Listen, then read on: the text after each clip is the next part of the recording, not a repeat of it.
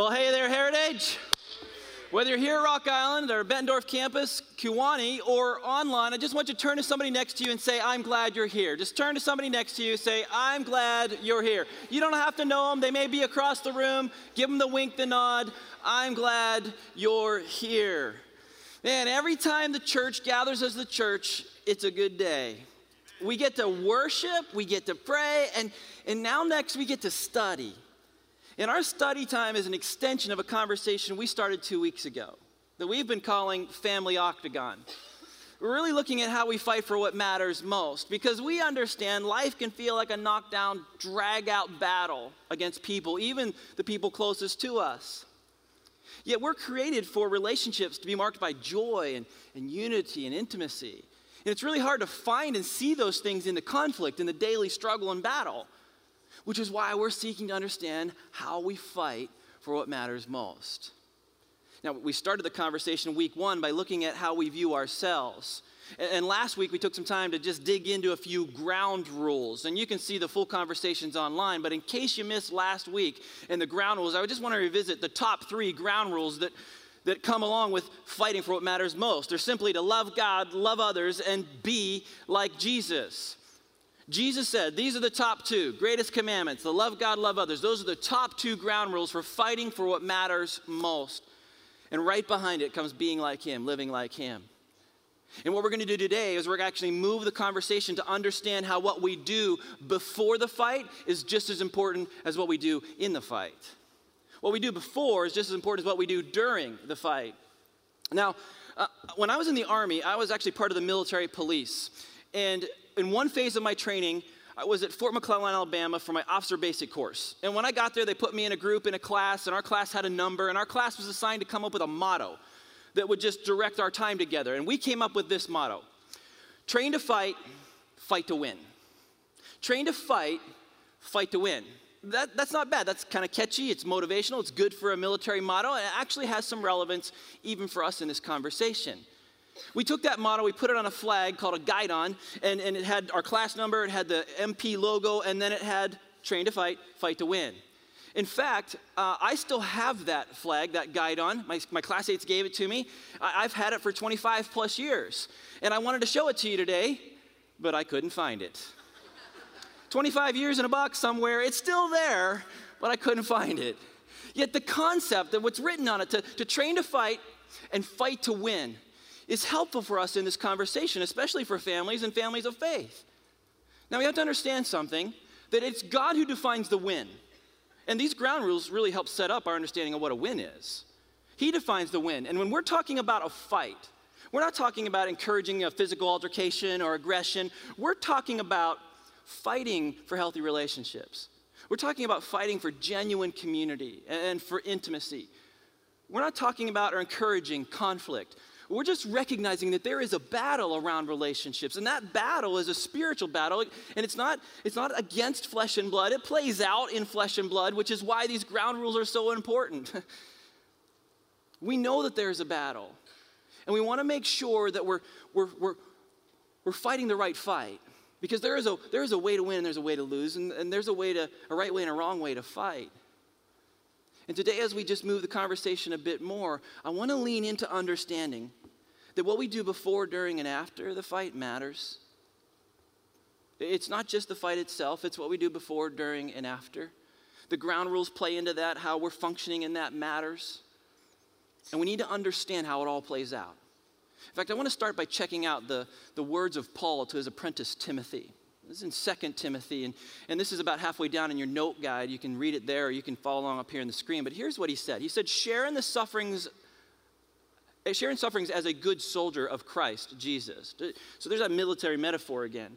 No soldier gets entangled in civilian pursuits, since his aim is to please the one who enlisted him, the one he serves, the one with authority. That's the goal. And an athlete is not crowned unless he competes according to the rules. So a soldier or an athlete, male or female, they fight under the authority of the one they serve, and they don't win the fight unless they're following the rules. There's the ground rules again coming into the equation.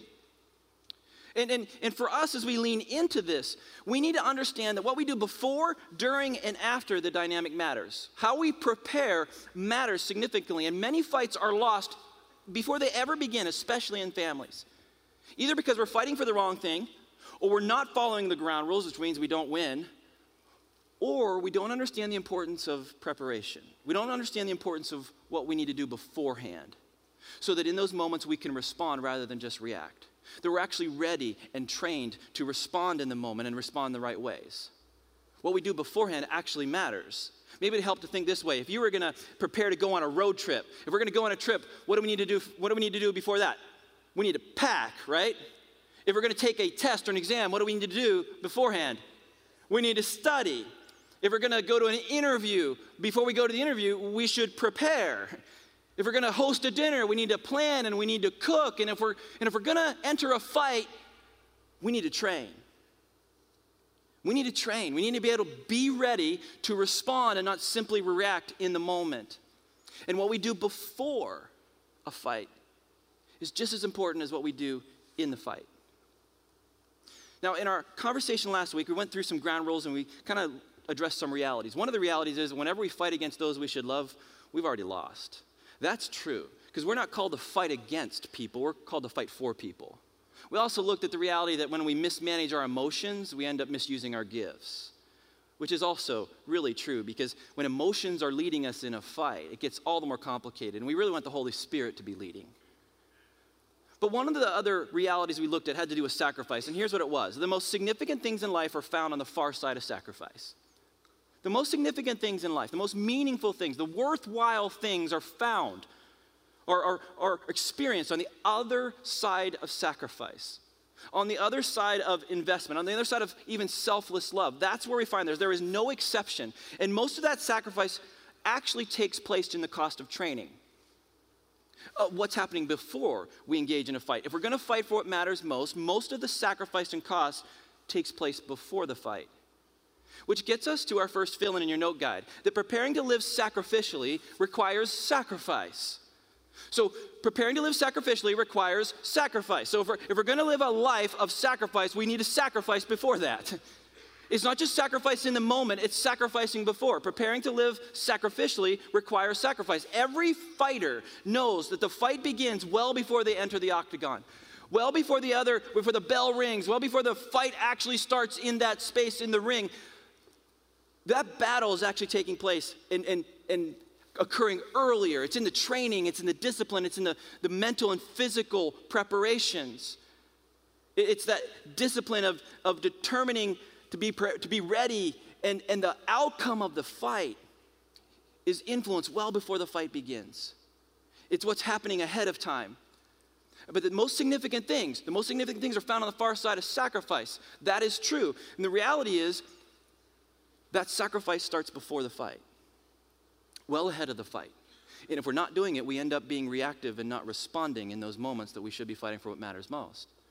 But that sacrifice comes as painful sometimes. There's a great reminder in Hebrews 12 that says this: for the moment, all discipline seems painful. All training seems painful rather than pleasant, but later it yields the peaceful fruit of righteousness to those who have been trained by it. Those who have been trained by it. What we do before the fight actually matters.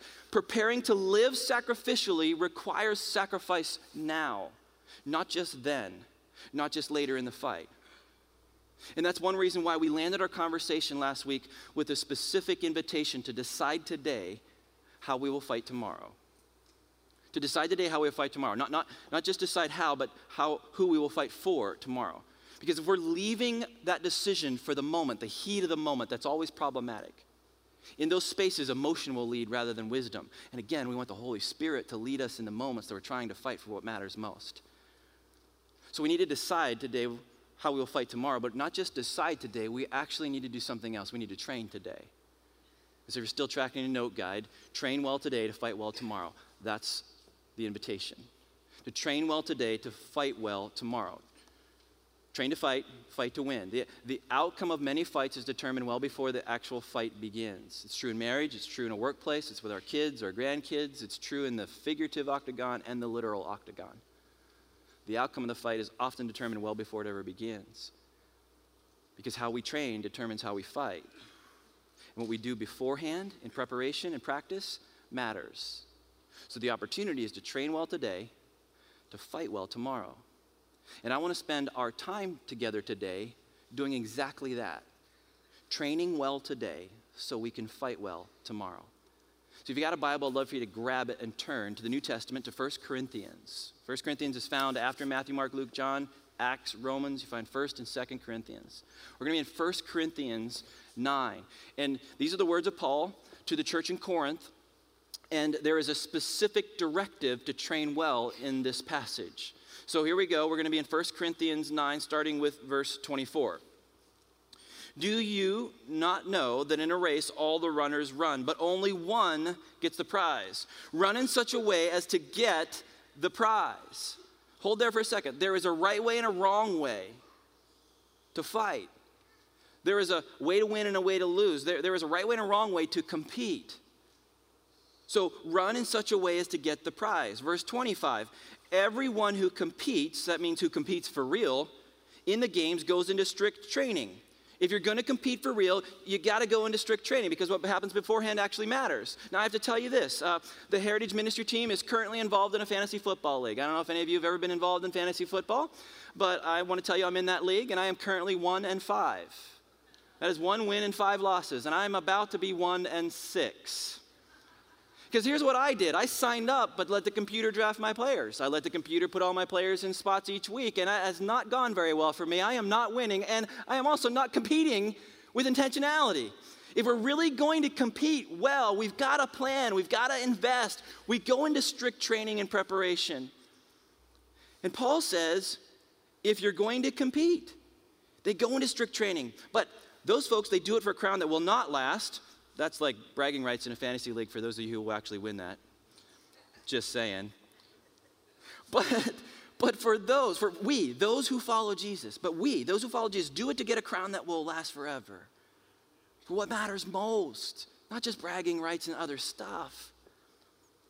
Therefore, verse 26, I do not run like someone running aimlessly. I do not fight like a boxer beating the air. That's shadow boxing. No, I strike a blow to my body. The literal Greek there is I pummel my body and I make it my slave. I'm purposeful in training. I'm purposeful in sacrifice so that after I have preached to others, I myself will not be disqualified for the prize. Listen, there is pain in the preparation. Pain now for a win later. And Paul is saying, look, if you want to compete for real, you got to go into strict training. He's describing sacrifice and discipline, that the reality of forfeiting one thing to receive another, where you sacrifice here to experience the win later. You train to fight and you fight to win. It's the hard work ahead of the match that creates the window and the space for an opportunity to win. It's that sacrifice that positions us to be able to win the right prize as we fight for the right things in the right way. So when we step into a moment where we should be fighting for what matters, we don't just react to it, we respond, having been equipped and trained and prepared. Now, some of you know I have 2 boys, 2 sons, Joshua and Daniel. My youngest son, Daniel, this is him in a picture recently when I was visiting him at college. He's a funny dude, and that was supposed to be a serious picture, but that's what he does in most pictures. He's a freshman, and he's studying criminal justice because he has a very, very clear call and sense of calling to law enforcement.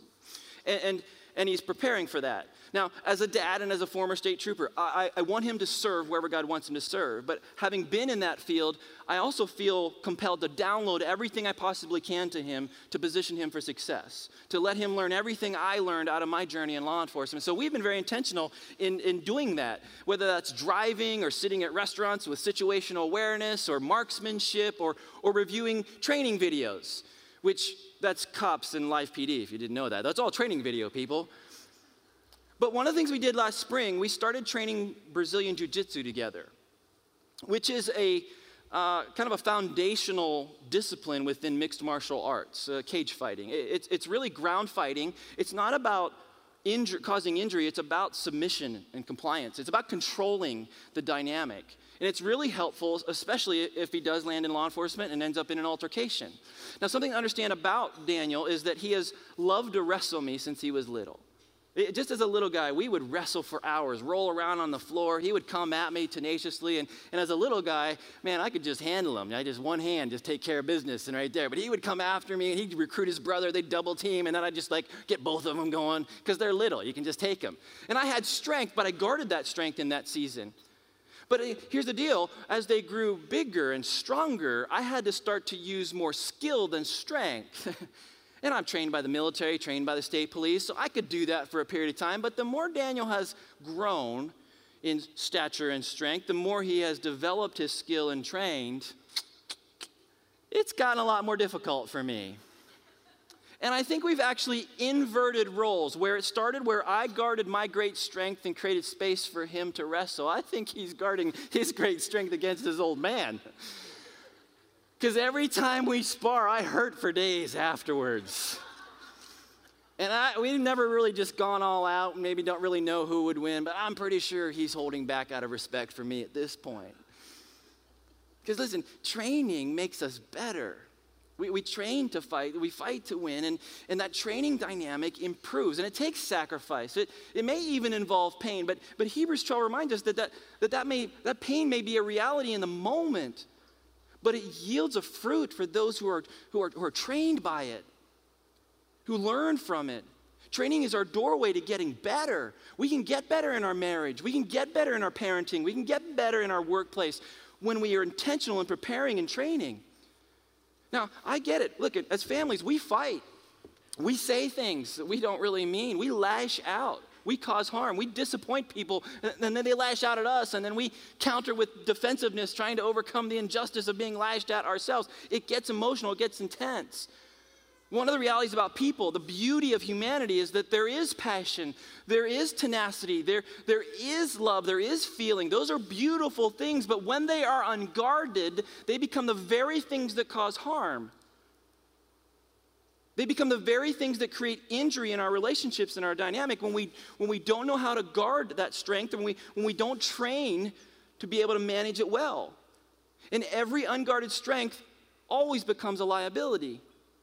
Every unguarded strength becomes liability. And we all have strengths. We all have strengths God's given us. There's strengths in relationships that we have in particular dynamics. But when they're unguarded, they become liabilities. Let me give you an example. I am deeply committed to excellence, a passion for excellence. But unguarded, that's perfectionism. And we all have strengths that if we don't train well, we don't guard those strengths, they become liabilities. So we have to engage in discipline and learning. Without that, passion becomes the intensity by which we justify arguing. Without that, tenacity becomes the inability to know when to stop. Without being intentional in guarding and training, insight into the person that we are to love becomes the weapon by which we undercut them, take them out at the knees to win the moment. The pain of training is essential to avoiding the liability and the pain of an unguarded strength. I came across a quote just this week that I think is a helpful reminder and even insight for our conversation. It says that we must all suffer from one of two pains, the pain of discipline or the pain of regret. The difference is discipline weighs ounces while regret weighs tons. That's a really good reminder. We have all faced the pain of regret, but hopefully we're willing to lean more into the pain of discipline. See, pain in and of itself is not a bad thing. Just because there's pain or hardship or difficulty doesn't mean it's outside of God's purpose and plan. That's a false paradigm in many church and Christian circles. All we have to do is look at the life of Jesus, marked by significant pain, hardship, but he completely lived in obedience perfectly before God. John the Baptist, someone who gave his entire life to proclaiming the coming of Jesus, falsely accused, put in prison, and beheaded. The idea that hardship or pain inherently pulls us and pushes us outside of any purpose of God is actually false. We're going to talk more about that. Because the reality is we have all faced the pain of regret, but we really have the opportunity to face the pain of discipline because that weighs less than the pain of regret. If we're willing to prepare and do the work ahead of time. The biggest factor in fighting well, in not leaving strengths unguarded, in not incurring the pain of regret, the biggest factor is our heart. It's our heart. See, we all have things that matter to us. And those things ultimately determine what we do, where we invest, how we live. And every day, we place value on those things, which then lead us to choose what we pursue, what we protect, even what we fight for. And each of those choices reveal something about who we are, but they don't just do that. They also reveal our heart. They actually determine what's possible and impossible in our lives because the reality of our heart dictates more than we often realize.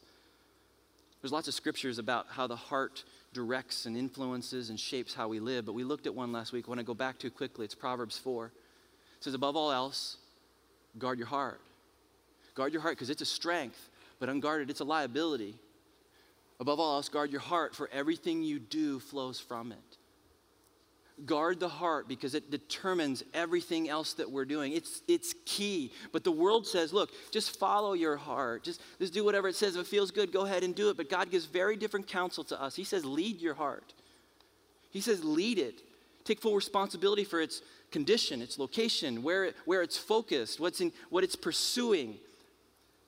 And training our heart allows us to take that responsibility. It allows us to recognize that our heart can pursue different things. They can be good, they can be bad, they can be right, they can be wrong. And what it's pursuing actually matters because it determines everything else in our life. Yet we can actually move our heart and train it and focus it to pursue the right things. We can take our heart and teach it to follow other things. We can't change our heart. Only God can change a heart. But we can actually take our heart and have it focus on other things. We can equip it to follow the Word of God. But there's a catch in understanding how we do that. And it's this simple reality that our heart was not created to lead, but to follow. When God created our heart, it was created to follow, not lead. It was created to follow Him. So our heart is not leading. Our heart is following, and it'll follow whatever it's out in front of or whatever it desires. And we need to make sure that it's following the one who made it, that it's following the Word. Because our heart was created to lead, not to follow. Which makes training it to follow the purposes and priorities of God, the things of God, all the more important because it's tempted to drift. And when it drifts, the ripple's significant. Here's an interesting statement that helps us see this a little deeper. Watch your thoughts, they become words. Watch your words, they become actions. Watch your actions, they become habits. Watch your habits, they become character. Watch your character, it becomes destiny. This is a real reality. It's a real sequence that happens, and it's all rooted in the heart.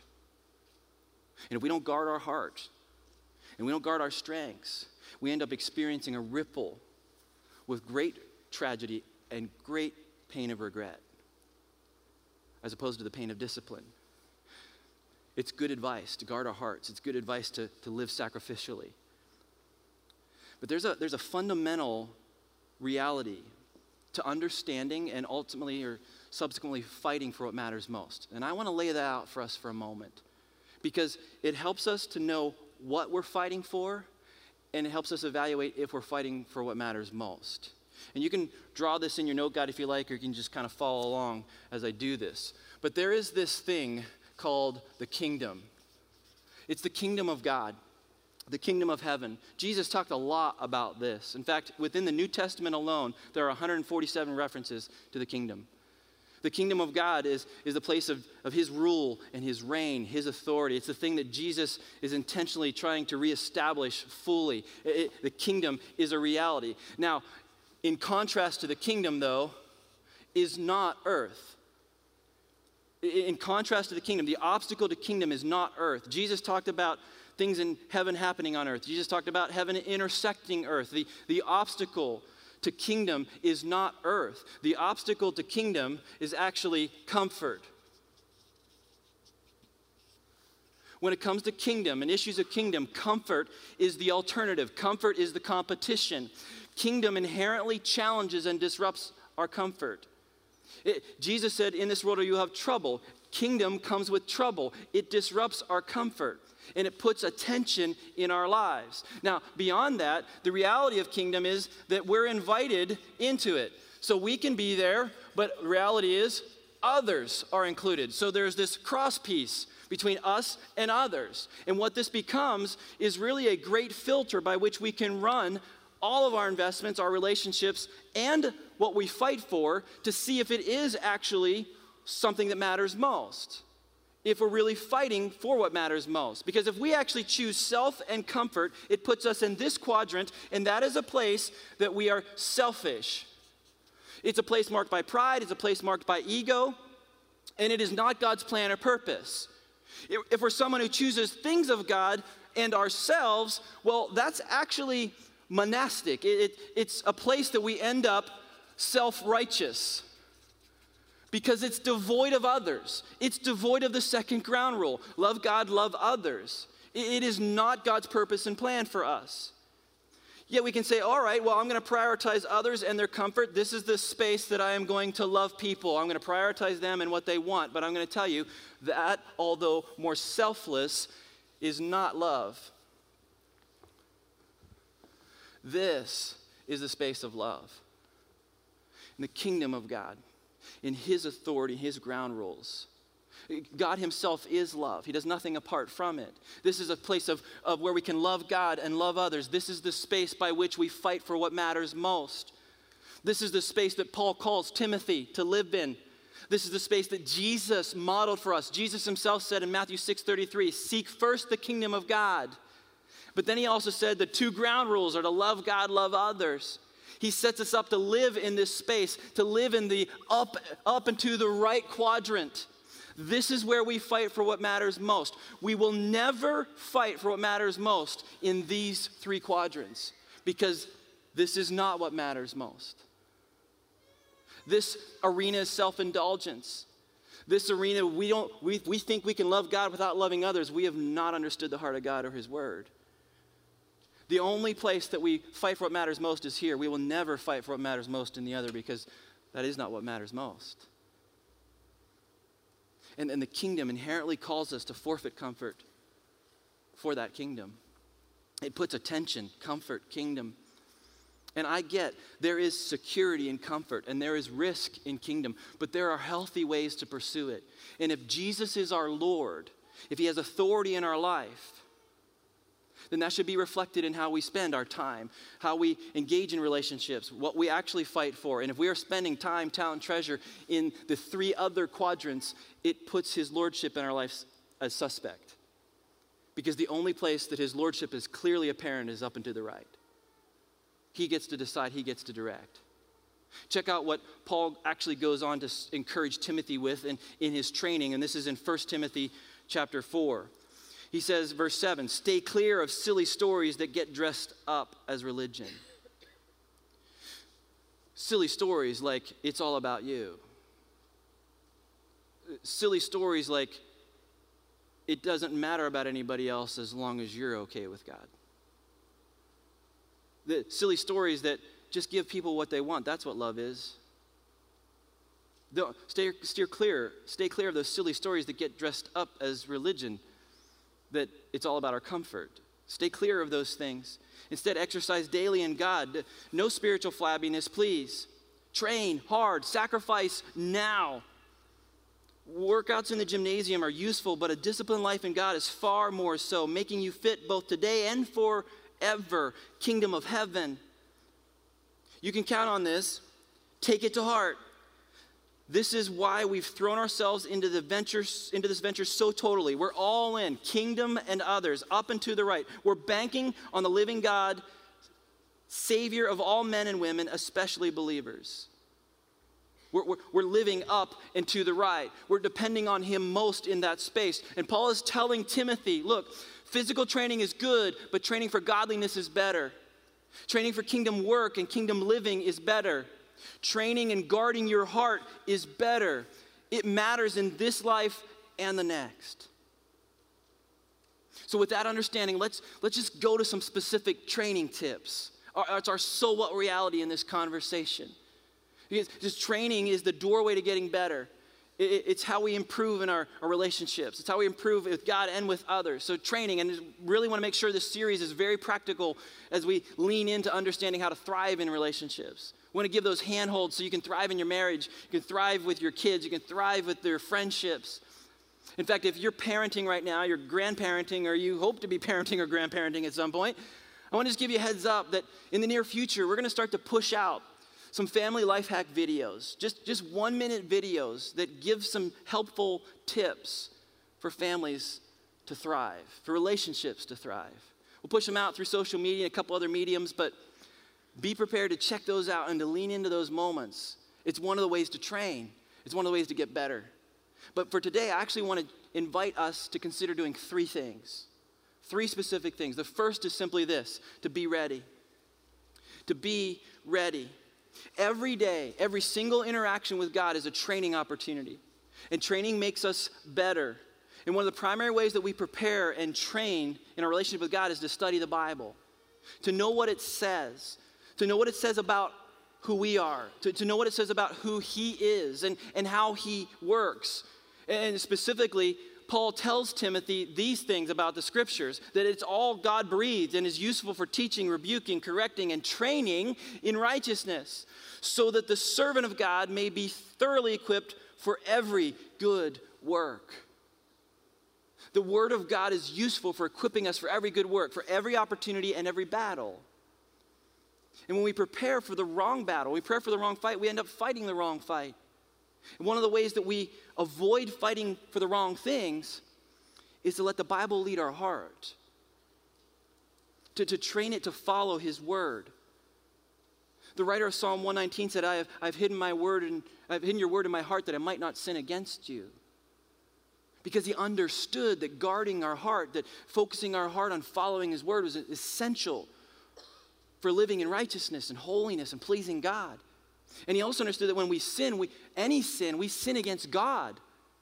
Even when we sin alone, in private, when we sin against another person or we sin with another person, it is first and foremost against God. He is creator. He is holy. When we sin first and foremost against Him, and we've all done it. And the only way we get to live in the up and to the right quadrant is by reconciling that brokenness. We've got to find forgiveness, and the only way we find forgiveness is through Jesus. When we ask Jesus to take over and have authority in our life and wash us clean from the sacrifice He already paid, man, now we can move into that up and right quadrant. Now we can live there in that space. That's a readiness component. If you've not stepped in a relationship with God that way, I encourage you to do so. On the back of your note, God is a prayer that allows you to step up and to the right in a relationship with God through Jesus, finding forgiveness. But once that happens, the second component is to actually walk in a space where we don't keep on sinning. And the way we do that is by arming ourselves with Scripture, with truth.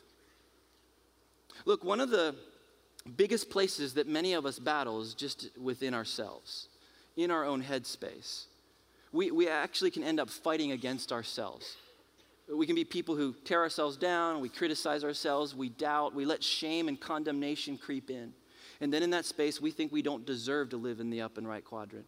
We think we deserve something much less. We think we have to be separated from God forever. None of that stuff is true. We're actually, that negative talk is actually fighting the wrong fight. We can be reconciled to God. We can walk in relationship with Him. The Bible reminds us who we are. The Bible tells us who God created us to be, and when we understand His Word, it makes us ready to fight the fight and to live into that. So I encourage you to read and reread Scripture. I encourage you to memorize specific passages that are good reminders of who you are in Him. To write them down on 3x5 cards and put them around your house or in your car, at your workspace. Read the Word of God. Journal. This is the guidebook. This is how we get ready. We can be ready by training our heart and mind, hiding His Word in our heart, so that our heart follows His Word. That's first, is to be ready. The second is to be with. The second tip is to be with God and to be with those we're supposed to love. With, not against. We're fighting for, we're not fighting against. With, as in alongside. But in that space, make time to be with people. Train the relationship. One of the realities about Daniel and I training Brazilian Jiu-Jitsu is that it has dramatically deepened our friendship and relationship. We now communicate differently. We hear each other differently. We understand each other differently. We're aware of each other more fully, and our nonverbals have gone through the roof, which drives Beth nuts. But it was because we've been with. Be with. Train the relationship. I found a stat this week that said that the average American adult spends 41% of their time in front of a screen. 41% of their time. And some say that that is a stat that lasts a whole lifetime. Look, if we're going to be able to fight what matters most, we got to be with. You got to be with God, and you got to be with your peeps. You got to create the space to be with. And Jesus emphasized this training reality, emphasized proximity when he said this in John 15. He said, if you stay joined to me, you stay with me, and I stay with you, stay joined to you, then you will produce lots of fruit. But you cannot do anything without me. You want to fight to win? You got to train to fight, and that comes with being with. And the more time we spend with Jesus, the more we're positioned to reflect him. Every day with him is a training opportunity. It's a training day. Be with God and be with those you're called to love. So be ready, be with, and third and final is be still. Be still. Now this may seem odd, may even seem wrong to be still, because in a normal physical altercation, that is the absolute best way to get hit. Just be still. But we're not fighting a normal fight. Our fight has a spiritual component which requires different tactics. In fact, there's a great moment in the Old Testament where the people of God are facing a throwdown moment with the armies of Egypt. And Moses turns to the people and he says this. He says, the Lord will fight for you. You need only to be still. The Lord will fight for you. You need only to be still. Be still. In your places of struggle, be still. Trust. Pray in those spaces. Wait. Be faithful in those spaces. Be still. Don't run. Don't panic. Don't freak out. Be still. Let God fight for you. In an argument, in the broken relationship, in the pain, be still. Be still. Let him fight for you as you fight for others. There is a time to walk away. There is a time to step away from harmful, abusive situations. And we're not talking about staying in those abusive, harmful dynamics. There's a time and place to call authorities into that and a time and place to walk away. Harmful, unsafe dynamics require special consideration. But know the difference between that and just people being people. Because in the day-to-day dynamics of people being people, there are spaces and opportunities to be still and let God fight for you. If you're ready and if you're willing to be with, he will fight for you. Be still. Don't let emotions take over, but rather train your heart and your mind that the Word and the Holy Spirit lead. Be calm in those moments. Trust, call upon God, but fight for others and allow him to fight for you. Most of the time in many fights, it ends up just being about us defending ourselves or trying to right the wrong that was done to us. But I'm convinced that in every one of those spaces, God wants to be the one who is our deliverer and our defender. He wants to be deliverer and defender. If we'll just be still. I really think there's an opportunity for us to pause and to consider where we're living and where we're functioning. Because we only fight for what matters most in this space. Loving God, loving others, forfeiting comfort for kingdom. This is the space we fight for what matters most. If we're functioning in other spaces, if we're someone who's struggling with an addiction, or we're struggling with lust, or we're giving in to just our own desires for ourselves, this is where we're sitting. If we're someone who's up here chasing things of God, but at the expense of other people, not willing to forfeit our own comfort and our own preferences for others in kingdom, there's no way we can love God without loving people. And if we're down here in this space, just trying to give people what they want, prioritizing them, and we think it's love, we're fooling ourselves. This is a space of self-indulgence. The space that we fight for what matters most is here. So, be ready, be with, and be still. This reality is why we as a church invest the way we do. In prisons, in schools, in difficult, uncomfortable places, we're forfeiting comfort for kingdom. And if you're someone who lives in that space, you understand the fruit of it. If you're someone who's wanting to be in that space, step into it. If you today do not have a relationship with God, you can step in relationship with him through Jesus. You can move from self and comfort into kingdom and others by asking Jesus to be Lord. If you've been over here, kind of half in, you can step over, recommit your life, and be all in. If you've been down here, you can repent and step up and say, Lord, I'm actually prioritizing you and your ground rules. I'm positioning you ahead of others, because down here I was positioning others ahead of you. But be ready, be with, and be still. And then watch what God does. Ask where your relationships are. Ask where you're fighting, because you're fighting in any one of these three spaces. If you're chasing relationship in any one of these three spaces, you are not fighting for what matters most. God wants something better, for not only for you, but for those you're called to love. Would you pray with me? Heavenly Father, thank you for your love. Thank you for sending Jesus, and thank you even when we wander, even when we live in other quadrants rather than being up and to the right. You are faithful in pursuing us. You call us to yourself. So Jesus, I pray that you would help us to live sacrificially now, that we be a people who sacrifice both before the fight and in the fight, but that we fight for what matters most. And I pray, God, that you would help each one of us to know where we need to be more ready, where we need to be more with, and where we need to be more still. Still in your presence, allowing you to fight for us as we forfeit comfort for kingdom, as we position others ahead of ourselves, but as we love you first and love others after that. So Jesus, speak as we worship, speak as we continue to reflect on your word. I pray this in the name of your Son, in the name of our Savior, in the name of Jesus. And everybody said, amen.